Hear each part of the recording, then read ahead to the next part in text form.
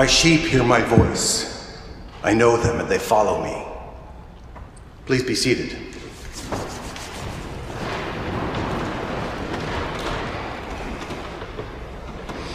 I've had varying degrees of success over the last 6 years, recognizing when I am expressing opinions about current events that aren't exactly helpful. Yes, I fail quite often. It's so tempting to vent about politics, of how this mess in Ukraine began and whose fault it is, really.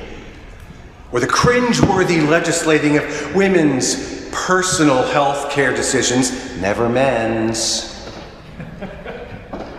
But the process of discerning how to respond most helpfully to social issues, for me and for maybe for you too, seems to happen across a landscape that is filled with what sometimes feels like commands to monitor when others are either acting or speaking unhelpfully.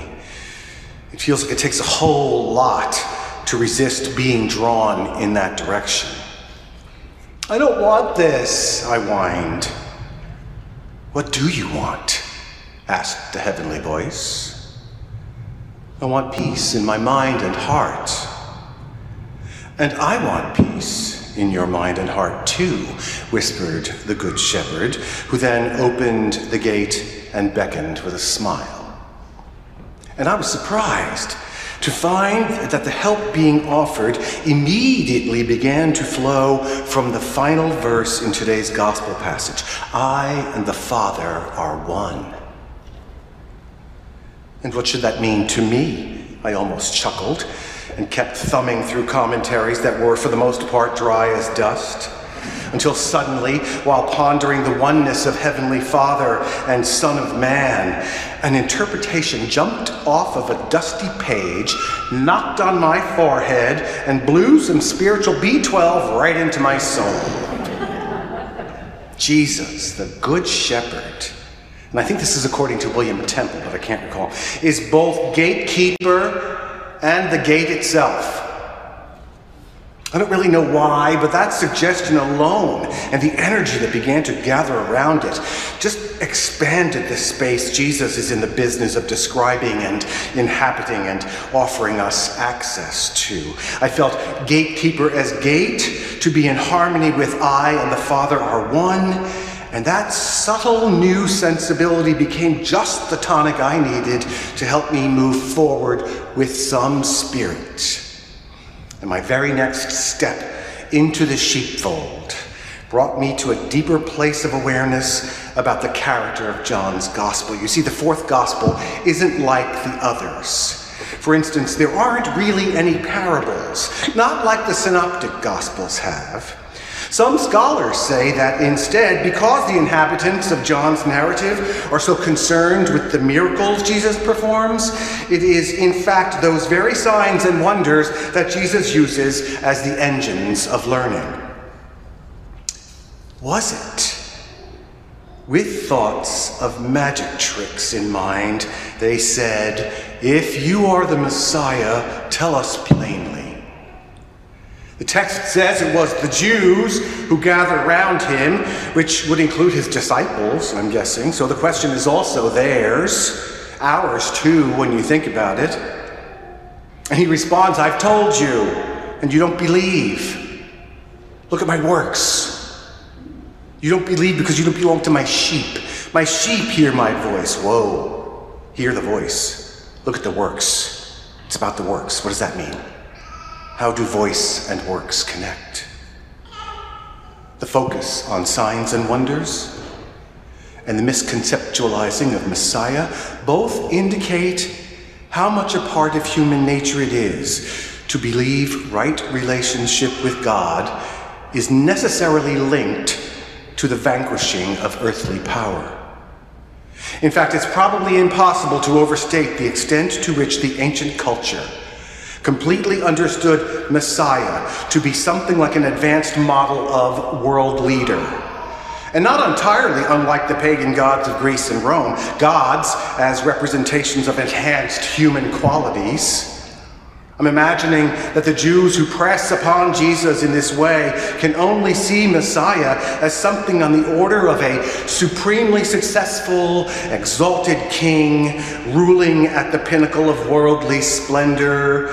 Sure, with benevolence and great care, but with trappings, jewels, precious metals, flags, and plumes. Modern scholars love to point out how in the first century there was definitely a connection, going back to the time of Moses, between high-quality earthly trappings and God's favor. What Messiah is actually about, and what they might not have been ready for, is how Jesus' signs and wonders, the real Messiah signs and wonders, the power they are so impressed by, what looks like magic tricks to them, this power is entirely subordinate to love. I think they love to love, sure. But where Messiah is concerned, I think it might have had to be the kind of love that had to fit into what was considered a very necessary framework. A framework, the identifying vibration of which, the very life force of which, could not have been without worldly power. The power framework had to come first, and only then could the love be fitted in and around the nooks and crannies. And the thing about Jesus is this: for him, there could be no power. There could be no signs and wonders unless that power found its generating basis in love. For Jesus' power doesn't exist except as it is born of the loving intention. And I, for one, do not believe that can be overstated either. And so if that resonates with you even a little positively, then I'm guessing you are open to the interiority of Jesus, which is a really good thing, because I think that's exactly where he wants to meet you. And I'll tell you why. The notion of I and the Father are one is incredibly powerful, mysterious and powerful. The mystery cannot be fully expressed. We can only gather glimmers. But if you are able to see and feel and truly experience truth in the knowledge that for any kind of power to actually be helpful, to be part of the God force, or however you wish to call it, it must be subordinate to love, must only be concerned with expressing love that is unqualified and unconditional. If you are able to enter into that space, that sheepfold, it is there that I and the Father begins to take on new meaning. My sheep hear my voice. Think of Jesus' voice. What does it mean to hear Jesus' voice? Throughout the Gospels, Jesus makes lots and lots of pronouncements. Abide in my love. Love one another as I have loved you. Love God with your whole heart, soul, mind, and strength. Love your neighbor as yourself. When you stand praying, if you hold anything against another, forgive them. Settle matters quickly with your adversaries. Go the extra mile. Beware of practicing your piety in public.